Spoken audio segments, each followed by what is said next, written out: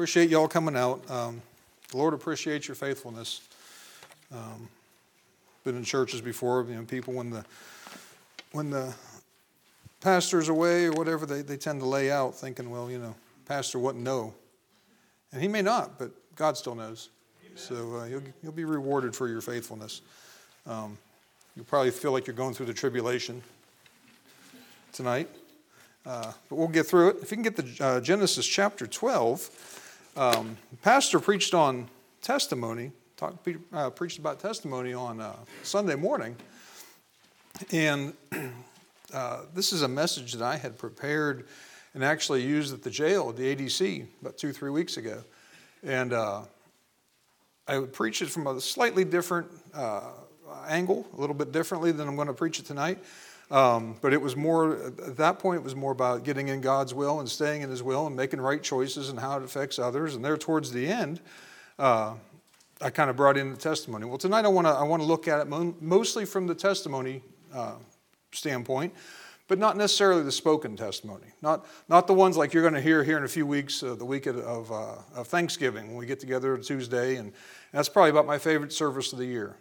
Because we start hearing testimonies from everyone and the things God has done for them and how He's worked through some things in their lives. And we've been doing it for several years now, and we're starting to get to the point where we're really starting to dig down deep, and people are starting to be grateful for the hard times and the tough times that God's gotten them through, and for even letting them go through those things to begin with. So that's one of my favorite services. It's not because we eat afterwards. I mean, that doesn't hurt. But I usually, I don't stick around anyway because I got to get up early for work the next morning. But I think it's just a real good service. But we're not talking about that kind of testimony tonight. We're talking more about the scene, the one that is being witnessed and watched. Your actions, your deeds, that sort of thing. Your words, but not necessarily, like I said, the testimony of what God's done in your life, just the words that come forth out of your mouth. I'm going to read the first 9 verses there in chapter 12. And we'll go through this chapter, and I'll try not to be very long. It's famous last words, right? Now the Lord said unto Abram, Get thee out of thy country and from thy kindred and from thy father's house unto a land that I will show thee. And I will make of thee a great nation, and I will bless thee and make thy name great, and thou shalt be a blessing. And I will bless them that bless thee, and curse him that curseth thee.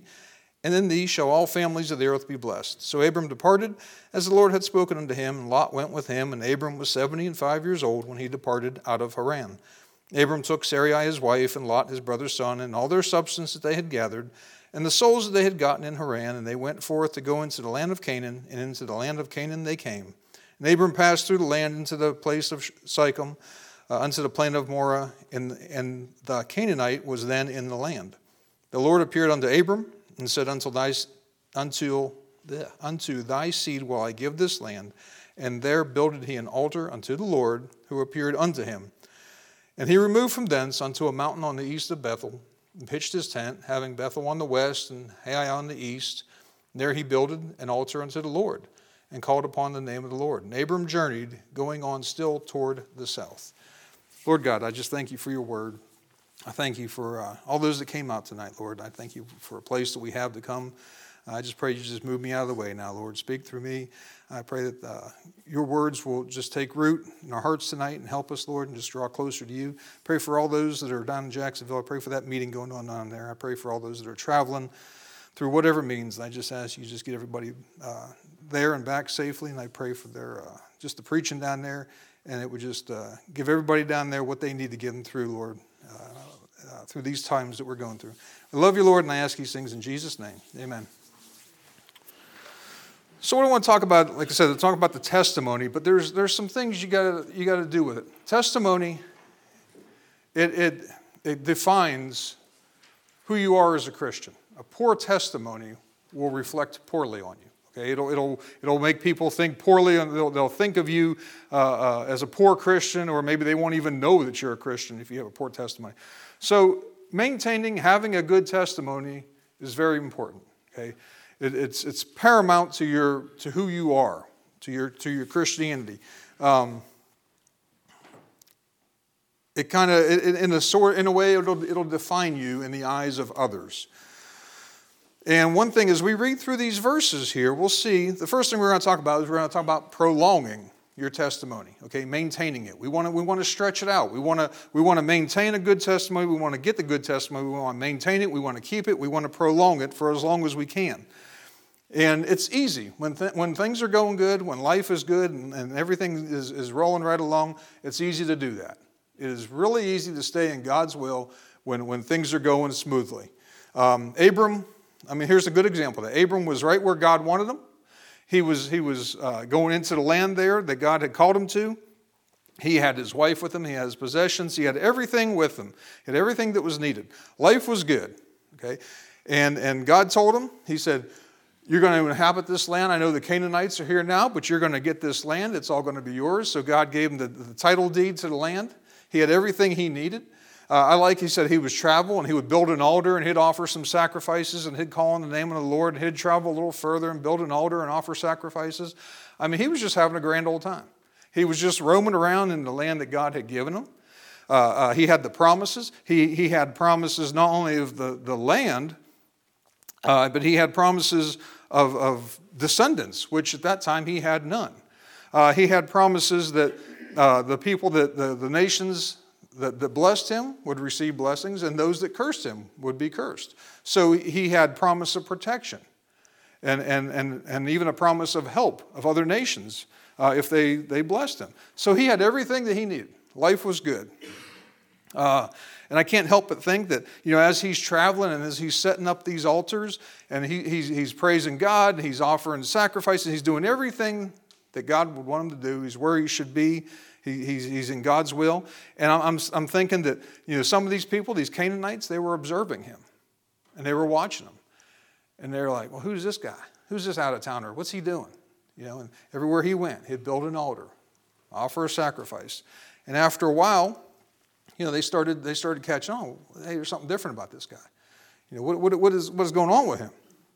Of course, there was no information superhighway back then. We didn't have no internet or nothing like that. We didn't have television, telephones, didn't have billboards, didn't have newspapers, didn't have any of that. But yet man's desire for knowledge still existed. So I'm sure that they went up, and they would talk to him. One of them would go up and say, hi, I'm Jim. I'm in the third tent to the left down there. What you doing here? What are you building? You making a grill? A little barbecue? What do you got going on here? And I believe that you can laugh. It's lighten up. I know we're tired, but it's all right. It's all right. We're gonna be all right. But I know as Abram was doing all these things, I'm sure he had a chance to tell these people. They'd say, well, what are you doing? Who are you? Where are you coming from? You don't talk like us. You don't dress like us. You don't look like us. And he would tell them, who he was and who his God was and why he was there. And he would start telling them, well, God's provided for me, and he called me here. Well, did he tell you what to do here? Well, no, he just called me to come up here. He said he's going to give me this land. And they said, what? You're going to give me the land? He said, yeah, but don't worry, he'll take care of things. He's going to give me this land, and he called me up here, and he didn't give me any specific instructions other than go, and when I get to where he wants me to be, he told me the land I would get, and I'm free to roam about it. And he would just tell them about God. You say, where does it say that? Well, it doesn't specifically say that. But I think, knowing what we've seen about Abraham, I think that he was willing to tell people about God. I think that he had an opportunity, and he would tell them the things that God had done in his life. I believe that he had a good testimony. I believe that he would tell others about the only one true God. So I wonder just how many people actually got to see that. Surely they were curious about this new guy in town. So surely he had an opportunity to talk to him. He was in the physical and the spiritual place that God wanted him to be. And like I said, it's really easy to maintain that strong testimony when you're right there in God's will. And life is just cruising along and things are just fat, dumb, and happy. And then all of a sudden, things get a little difficult. Things get, life's not always rainbows and lollipops. Sometimes it's thorns and thistles.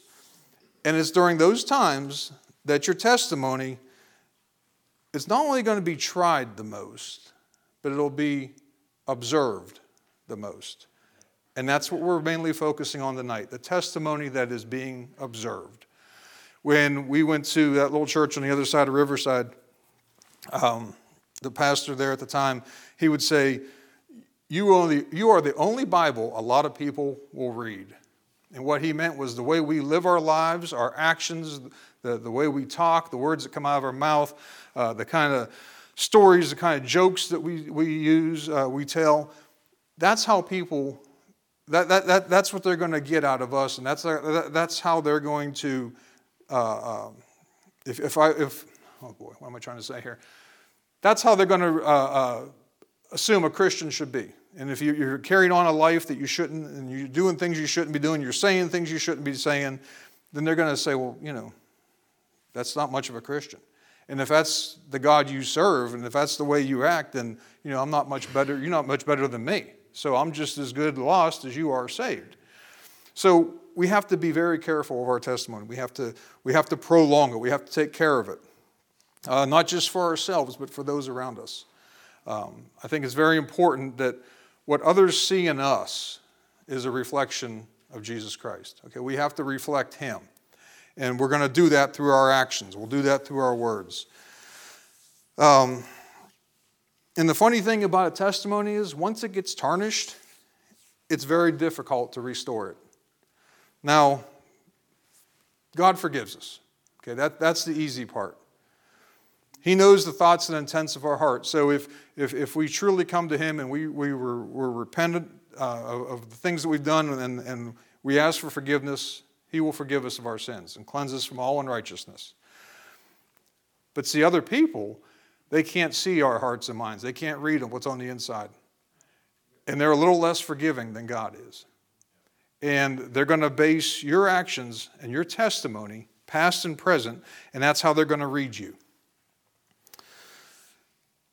As a Christian, we are, and rightfully so, held at a higher level of accountability. Okay, and the Bible says so. We're accountable. We know more, so therefore we're going to be accountable for more. But the thing is, the lost people, they know enough to know how a Christian should and should not act, and what a Christian should and should not do, and what a Christian should and should not say. They may not know Jesus Christ, but they know how people that call themselves Christians should at least act. Restoring your reputation in the eyes of other Christians can also be difficult.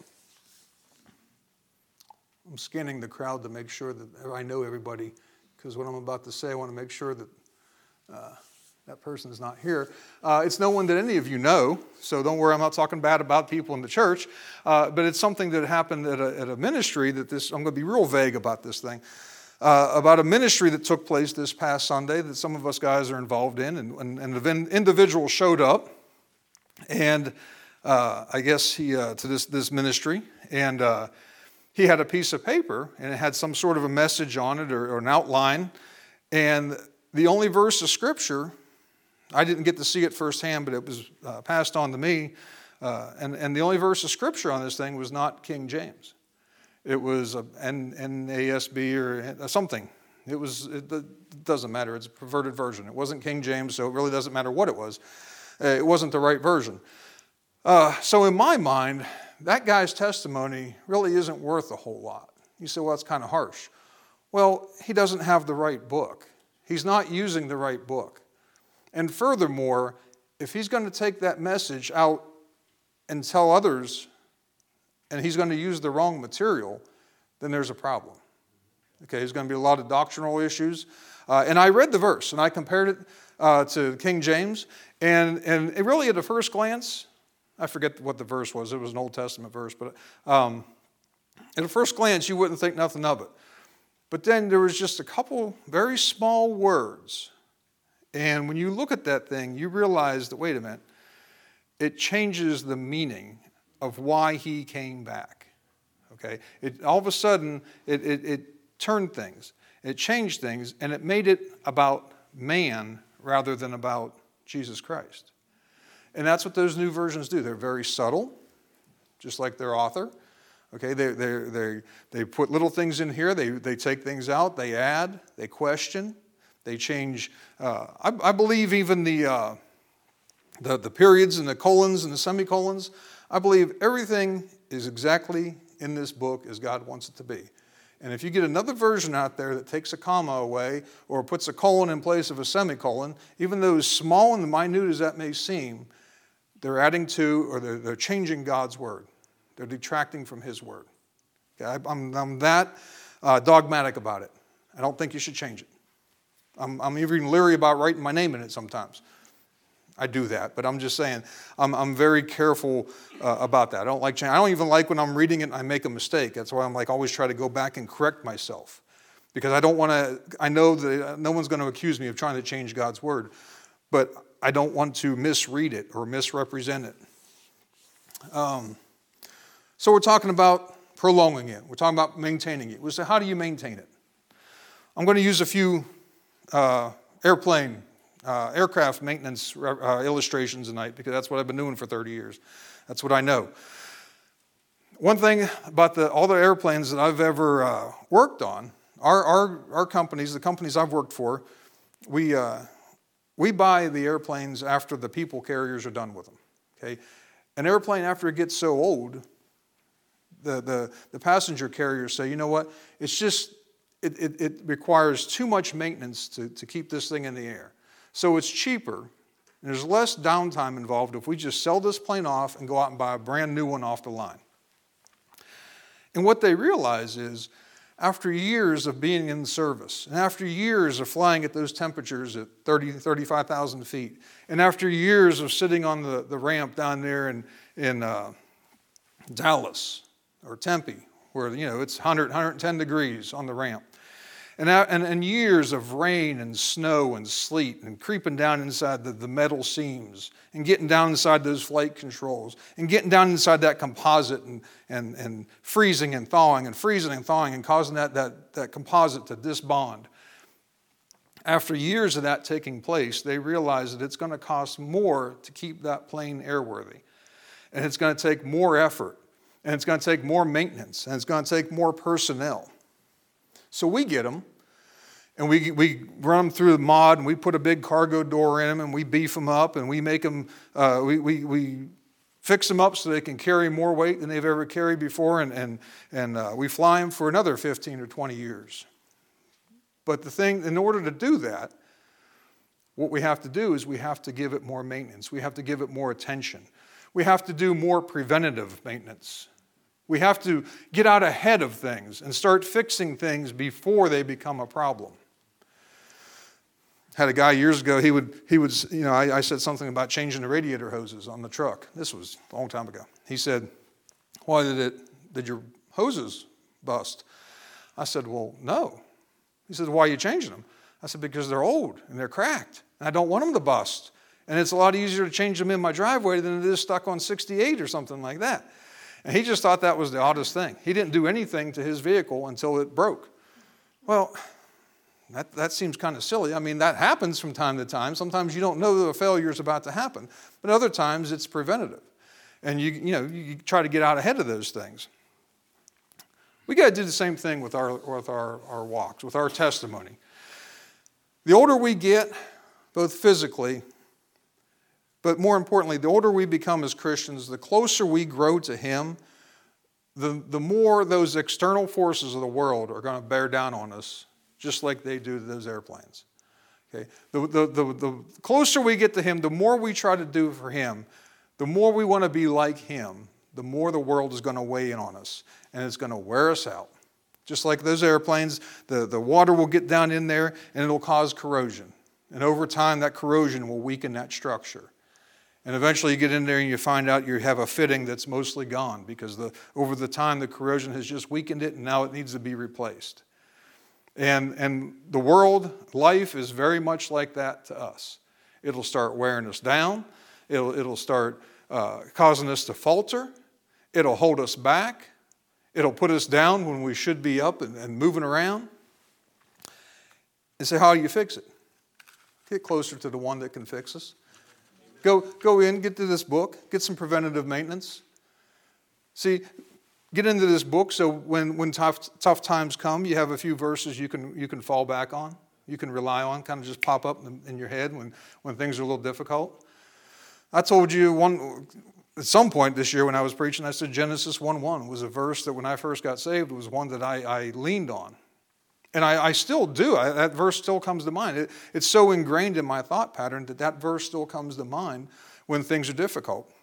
It just reminds me that God created the universe and that he's in control. It's just a simple verse. It's nothing, it's not a big, doctrinal thing. You're not going to, I don't think you're going to lead 5,000 people to Jesus on that verse, but it has meaning for me. It gives me something when I need it. That's my preventative maintenance. Get in this book. Pray. Talk to him. Don't just give him a list of what you want. Talk to him. Wake up in the morning. Do you ever tell him good morning? Or the first words that come out of your mouth are, a want or a desire or a need? The first words that come out of your mouth are, Lord, get these jerks out of my way because I'm late for work because I overslept. I didn't get my coffee, so clear the road because I'm coming through one way or another. Or do you wake up and say, good morning, Lord. Thanks for a good night's sleep. Thanks for a mattress. Thanks for just being there, that I can talk to you. Makes a big difference in the way you think on things and the way you approach life sometimes. I don't watch a lot of news. I don't listen to talk radio. I just don't want to hear it. I don't even like the weather in Ohio. It's horrible. Even that's depressing. There's enough things in this world to get you down. So I just try to focus on the things that'll, kind of give me something to lift me up a little bit, cheer me up. So we talked about prolonging our testimony. Now let's talk about protecting it. Let's look at verse 10. It says, there was a famine in the land, and Abram went down into Egypt to sojourn there, for the famine was grievous in the land. So when the cares of the world, and we talked about this, when the cares of the world creep in, that's when you're going to be at your most vulnerable, and so will your testimony. The two pretty much go hand in hand. The way you act will certainly reflect on your testimony. Well, just a little note here. I'm sure we probably all know this, but it's good just to bring these things out. When I was going through prep through TBDI, sermon prep, they would say, read over a verse and pray about it, or read over a passage and pray about it. Look for words that would just kind of talk to you, come up off the page, just words that would just pop. And it's a little different for everybody. Some words grab your attention differently than others. And at different times that you read the passage, depending on what things you might be going through, depending on where you're at spiritually, depending on where you're at in your life, you could read a passage, the same passage over and over again, and you will get something different from it. Not that his word changes, but it means the same, but he speaks to you in different ways through it because you're at a different point in your life. And he'll speak to you to try and get your attention depending on where you're at and what you're going through. So when I was going through this and I was seeing this verse, up above it said, in verse 9, Abram journeyed going on still toward the south. And then there in verse 10 talks about going down into Egypt. Now, I understand that Egypt is south. But when he's talking about going toward the south, that's not talking about going into Egypt at that point. He's talking about going south in the inheritance that God had given him. So he's just, north, south, east, west, he's just roaming all over the place. But when the Bible says down into Egypt, that's a different story. See, Egypt's a type of the world. So typically when you see down into Egypt, that is rarely a good thing. That should alert you that somebody is heading to the world for something. Somebody is heading to the world for answers. Somebody is heading to the world for an escape. Somebody is heading to the world to get something that they could get from Jesus Christ, but they let their fears control them. And they let the world determine and dictate where they should be and where they should go and what they should do and what they should say. So we see here that he went down into Egypt. We always tell the kids in Sunday school, God is in heaven. God is up. Heaven is up. Geographically, the earth is down relative to heaven. Hell is down. Okay, it's polar opposite from where God is. He went down into Egypt. He was going the opposite direction of God. That should right there tell you something. That should set the scene. That's a little foreshadowing. That's something, be careful what you're reading here because there's a lesson to be learned when you start heading into the world, when you start heading down into Egypt. You say, what caused you to go down there? worries, fears, worldly pressure, the news, the weather. You just get nervous, you get upset, you start to worry. You just start feeling the pressures caving in on you. And all that will eventually lead to poor decision making. God told Abram to go to the land of Canaan, but he never told him to leave it. He didn't tell him to go to Egypt. That was Abram's decision. See, there was a famine in the land. So Abram made that decision from his stomach, not his knees. That's the problem. A lot of us, we think with our mind rather than thinking with our heart. And I'm not talking about the muscle that beats within our chest. I'm talking about the heart that God talks about, the heart that has intents that God knows. Okay, the heart that's connected with our mind. See, the biblical heart is more than just a muscle. That's a whole nother subject. But it's important to bring out. Sometimes you just think with the instead of your mind, maybe you should think with your biblical heart, where God's word should be kept.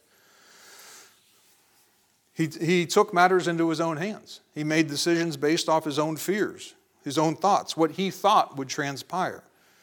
And he jeopardized his testimony in the process. And as we read through this, we'll find out he also jeopardized the testimony of Sarai. Well, how do you protect it? We're talking about protecting our testimony. Well, how do you do that? Well, like anything else that you have that you want to protect it, you keep it from harm's way. Okay, you don't put it in a line of fire. Years and years ago when Faith was real little, she was just a little thing. Probably just a few months. I had her out. Robin was working. She worked day shift at the dog kennel, and I had Faith out somewhere, and I was holding her, little baby. And this guy walked in. There's something about him. Did you ever just get a feeling about somebody? It just ain't right. You don't know what, but it just ain't right. I didn't like the way, I don't know if his eyes were too close together. I don't know what it was. I just didn't like the cut of his jib. Well, that's all I can say. And he kept staring not at me, but he kept looking at my baby. I'm like, I don't like you. And you just need to quit. You just need to quit looking. So I don't know what was going on there. I don't know what was up with this weirdo. But so what did I do? I didn't stay in that store. I got out of the store, and I went and I locked her in. I got in the van. Didn't lock her in the van. I got in the van. I put her in her seat, and I drove off. I said, why'd you do that? Because I don't know what was going on there, but I knew that I didn't want her in there any longer than she had to be. Something just didn't feel right. I got her out of a potential line of fire. See, I wanted to protect her. I got her out of something that could potentially be a dangerous situation. If you have a brand new, nice Corvette, okay, with ground clearance like, 2 or 3 inches, not a good idea to take it off-roading, okay? You don't want to run it through ruts that are 12, 14 inches deep. You got rocks 7, 8 inches in diameter. Just not the best thing to do with it. You say, well, I'll go off-roading in my brand new truck. Good idea. But don't take that brand new truck off the dock and into the lake, okay?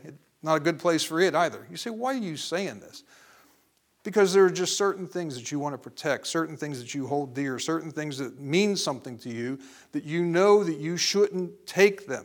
Certain places you shouldn't take certain things. Certain things you should not do. There's certain places that can harm your testimony. Now, I can mention bars. I don't know that would really do too much for this crowd. If you hang out in bars, please don't tell me. I don't want to know. Well, I'm just saying, I could say that, but I don't know that really affects this crowd too much. Tobacco store, I don't know. Maybe some of y'all smoke. I don't smell it on you. So, usually I was an ex-smoker well, I'm still an ex-smoker, but I quit smoking many years ago. So they always said that if you quit smoking, it smells even worse than it did when you used to smoke. I don't know. I really don't know how Robin ever put up with me. I didn't realize how bad that stuff stunk until after I quit. My goodness. That's a whole other story. But there's other places you can be. I know one time I think we were at the Popcorn Festival, I think is what it was, in Beaver Creek, and we wanted to go to the Submarine House. And I've only ever been, I think up to that point, I've only been to one, maybe 2 of them. And this particular one over there in Beaver Creek by Kroger's, I guess you walk in and it's like a bar. And I said, I don't really want to be in here. First of all, I don't want to take my family in here. And secondly, we're in Beaver Creek. There's a good chance any of y'all could have seen us there. Just a few miles down the road. So I don't think I want to be in this place. Now, if maybe the bar was in the back and you walked into the front, it was just a restaurant, that might have been a little something different. But, if anyone's seen us coming out of there, you're going to hear all the carrying on going inside and, all that. I don't want to be seen going in or coming out of a bar. I know it's a restaurant, but there's still a bar. I remember one time, I don't know if it was Kroger, Meijer, Walmart. I was going down the chip aisle. Now, obviously, if I'm looking for food, my mind's really not anywhere else, okay? I'm zeroed in on Fritos or Doritos or some sort of Toes, okay? I'm wanting some chips. So I'm going down there, and of course, you got the chips all spread out in front of you, and so I'm standing back, and I'm looking, and so I can scan the whole aisle and take it all in. So I find the chips. Well, at some point, I realized that right behind me is also the beer aisle and the coolers and whatever else they had back there, the alcohol. I'm thinking, oh, good grief. Here I am coming out of the chip aisle with a bag of chips. But if anybody saw me, now be honest with yourself. You might give me the benefit of the doubt, or anyone in this room the benefit of the doubt. But come on, let's be honest. For a split second, you're going to think, oh, he came out of the beer aisle. Has he got a six-pack behind that bag of Doritos? It's an awful big bag of Doritos. What's he got back there? For a split second, that thought's going to enter into your mind. Now, you may dismiss it, but it's going to be there. See, what are you saying? Just be real careful where you go. Be aware of what's going on. Be aware of your surroundings. It might be completely innocent to you, but to others, they may look at it differently, not knowing, not having the knowledge that you do of the situation. The Bible says, it says something. It says a lot of things. Oh, for heaven. Abstain from all appearance of evil. Boy, just as quick as I thought of it, it went out just that quick too. So we're supposed to abstain from all appearances of evil. We're not even supposed to look like we're doing something remotely wrong. Don't do or say anything that can harm your testimony. I was a mechanic on the floor for almost 20 years. I think really the only ones that have fouler mouths than mechanics may be sailors. Okay, I've heard it all, and I've said it all at least twice. Okay, before I was saved, I was there. I partook in all of that. But after I got saved, then those jokes, that language, that off-color humor had to stop. Because what if it didn't? Then I wouldn't have been no different. I wouldn't have come ye out and be separate like the Bible says. I would have been just like I had been before, and just like all those that I worked around. So you got to be careful of your speech. Watch what your jokes are. Anybody knows me knows that I tell a lot of really bad jokes. I tell dad jokes. Why? Because they're clean. They're not necessarily funny, but they're not dirty either. You got to be careful of certain things. Don't leave the window open in the nursery. We got people in this church that'll think the ladies are in the nursery smoking. So don't leave the window cracked open. Okay? That's not the case. But on a more serious note, if you're in there and you open the window, make sure you close it and put the wood down to lock it.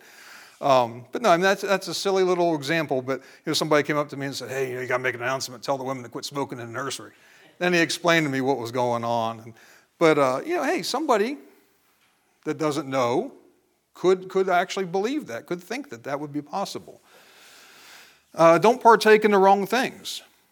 I can throw it. Now, this is probably going to be the most subjective one of all of them. I can throw gambling out there, and I think we'd all pretty much agree on that. But then you're going to have some people say, well, you shouldn't go see movies, you shouldn't watch movies at all. Okay. Then you have others that say, well, I think certain movies, but you got to be careful. Look, all I can do there is tell you, do as you're led. Do what the Holy Ghost tells you to do. Okay. And be careful. Don't be a stumbling block for others. That's one thing that really worries me. And I'm real careful when people come over, when they do something, and we're going to partake in an activity, whatever it may be. I'm like, hey, I always try to be upfront with them. Say, you okay with this? It's not anything ever bad, but I kind of go probably too far in the other direction just to be sure. You say, well, why? Because I don't want to be a stumbling block. I don't want to have to stand. Look, I got enough things I'm going to have to answer for. I don't want to add that to the list why I made somebody else stumble and falter because I was too caught up or too worried about doing something that I wanted to do, that I didn't stop to think about them. The older I get, the closer I get to death, the more I realize there is very little, actually no, strike that, there is nothing here worth risking my testimony for. And there is certainly nothing here worth causing another brother to stumble. And there's also nothing here worth causing a lost man to reject Jesus Christ based off my actions or deeds. There's just nothing here in this world that's worth any of that. So you got to be careful with that stuff. You got to protect it. You got to watch what you do with it, how you use it. So we've talked about prolonging, we've talked about protecting. Let's talk about the proximity to God, to God's will. Let's look in verses 11 to 15. The Bible says, "And it came to pass when he was come near to enter into Egypt, that he said unto Sarai his wife, Behold now, I know that thou art a fair woman to look upon. Therefore it shall come to pass, when the Egyptians shall see thee, that they shall say, This is his wife, and they will kill me, but they will save thee alive. Say, I pray thee, thou art my sister, that it may be well with me for thy sake, and my soul shall live because of thee. And it came to pass that when Abram was come into Egypt, the Egyptians beheld the woman, that she was very fair. The princes also of Pharaoh saw her, and commanded her before Pharaoh, and the woman was taken into Pharaoh's house." Your state will have a direct effect on your testimony. Okay, it will dictate your testimony. You say, what are you talking about? Your state. I'm talking about standing and state. Your standing is one of two things. You're either lost and you're on the outside of Jesus Christ, or you're saved and you're in Christ. Once you're in Christ, your standing it's sealed. It's done. It's not going to change. Your state, however, you're in fellowship, you're out of fellowship, you're backsliding, you're getting closer to God, you're getting further away. That's going to change throughout your Christian walk. We'll steal a line from Dr. Peacock. He puts it best this way. I always have a hard standing and state, remembering which one's which. Get in an airplane, you take off from Dayton, you fly to Sacramento. When you take off, you're in that airplane. When you land, you're in that airplane. All the states, the whole country in between, you're in that airplane. What changes is the state you're going over. You start out in Ohio, Indiana, Illinois, and so on and so forth. The state changes, but you never leave that airplane. Kind of an easy way to look at it and think about it. Once you're in Christ, you're always there. That's not going to change. But your spiritual state will. That's what I'm referring to, proximity. Proximity to God's will. Where are you at in regards to Him? The further you get away from God and the longer you stay there, again, the more vulnerable your testimony will be. The more vulnerable you will be. Things you do and say can affect others, and it'll also affect their testimony and their actions as well, as we read in this passage. We'll get into that just a little more here in just a bit. What I found out, though, is when you're controlled by fear and you're making decisions based off of your human mind, and you're basing your decisions off the newspaper articles and what they said on the news and what you read on the internet, when you're making decisions based off of that, you're going to find out that it's real easy to justify anything you want to do. And you're going to get in a situation, and pride's going to set in, and rather than admitting that you're wrong and that you messed up and you made a mistake, you're going to justify your actions. You're going to justify the reasoning for staying there. I know a guy years ago, he's dead. I don't know if he went home to be with the Lord or not. I'm not sure if he was saved. I tried talking to him. He said he was, but boy, I'll tell you, I can't, all I can do is go by his profession. He said he was saved, but he was saying that, he was shacked up with a woman before they got married. They were living together, and he was talking about how they were, fulfilling their physical needs. And And I tried to tell him, I said, that's called fornication in the Bible. You know how he justified it? Well, God wants me to be happy. See, he's using the Bible or general thought out of the Bible to justify it. Well, sure, God wants him to be happy, but not that way. That's not what God's concerned about. He wants them to be happy as far as having a successful, joyful Christian life, not fulfilling his physical needs.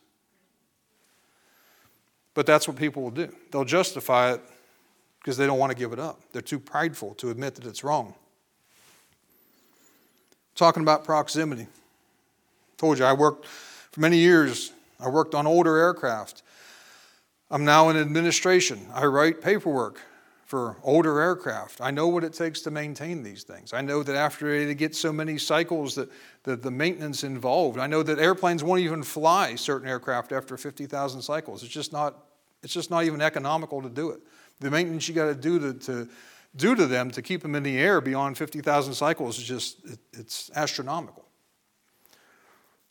So I'm familiar with older airplanes. I'm also familiar with the fact that we operate all over the globe. We're on all the continents. Okay? And you start getting out into some of these faraway places, and you start getting away from your maintenance facility. We don't have a maintenance base at every airport that we land in. We don't have outbase station everywhere they touch down. We don't have a hangar to do maintenance everywhere they land. See, that we only have maintenance bases every so often. Some places we don't have a maintenance crew at all. If something goes wrong with the airplane, we have to contract with another airline that has people on the ground, work out a deal with them. So, or we have to fly people there. It's usually what we do is just take our own people. But the thing is, what I found out is the further you get away, the further you get out there, the harder it is to fix those problems when the aircraft is further away from the maintenance facility. So now when something breaks down, you don't have any parts available. You don't have the manpower available. Logistically speaking, it's a nightmare because now you got to move all this stuff to a remote location in a reasonable amount of time. And in aviation, a reasonable amount of time means 3 days ago. Okay? Airplanes don't make no money sitting on the ground. They don't want them on the ground. They want them in the air. So now you got to get everything you need to this remote location because it's farther away. So what do? We bring the planes back in for regular maintenance. We bring them back into the hangar. Sometimes, although the physical distance from God doesn't matter, the spiritual distance is what makes the difference. Sometimes you just need to turn around and get back to the throne room. Get in for your checkup. Let them take you in and tune you up a little bit. Fix what's wrong. So you get too far away. You get too far away from God and you stay out there too long. Now all of a sudden those problems that start setting in become harder and harder to fix. You've been away from God for too long. You've been away from the throne for too long. You're not getting what you need anymore. You're getting away from His Word. You're not getting that daily filling of His Word.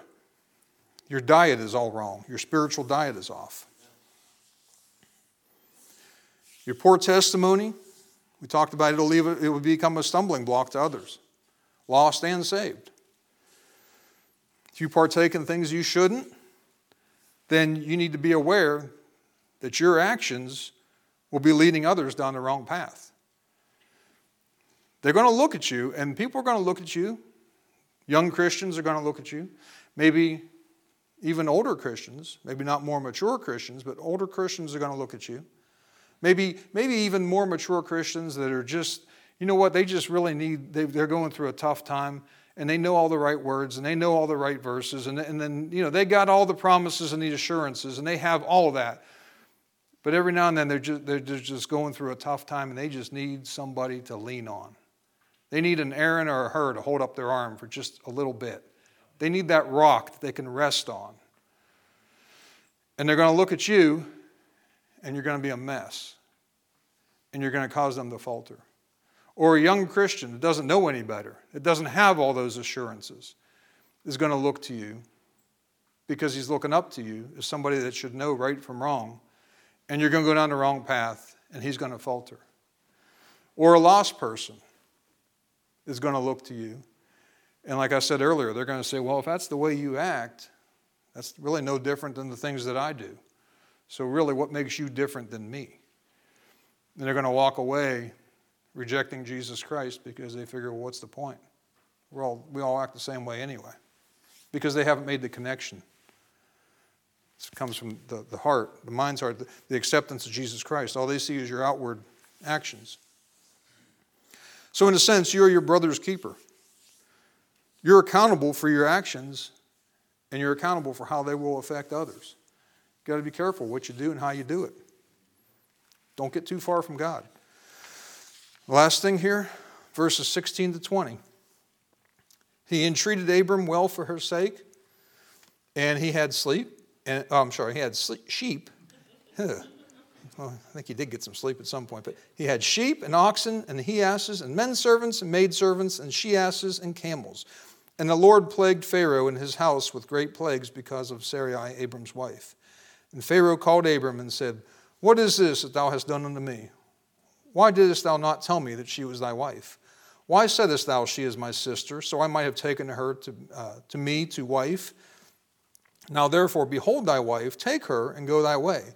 Pharaoh commanded his men concerning him, and they sent him away and his wife and all that he had. Your testimony is priceless. And we get down through this thing, and I got to ask, was the damage that Abram did to his testimony, was it worth the cost? See, he harmed his testimony in the eyes of Pharaoh. He went down, he got where he shouldn't have been. He got away from God, physically, geographically, spiritually. Where do you read there that he was building altars and offering sacrifices when he was down in Egypt? He wasn't. See, he got away from that place where he was doing that stuff. He got away from where he had communion with God and fellowship with him. He was no longer building those altars. He was no longer offering those sacrifices. He was no longer calling the name of the Lord like he was when he was in the land of Canaan, where he was supposed to be. So he damaged it. Now, was it worth it? His testimony among the Egyptians, the world, type of the world, was shot. That could happen to us too. You're supposed to be out there and we're supposed to be leading people to Jesus Christ, or at least telling them about Jesus Christ. And if you have a lousy testimony and they know it, then what good are you? That's why I've mentioned it before. I praised God when I found out when I got turned down for a management position, when I found out that part of that job was mandatory to go to an after-work dinner in Wilmington where others were drinking, others that were part of the company. As soon as I heard that, I was up to that point, I was a little frustrated that I didn't get the position, maybe even a little bitter.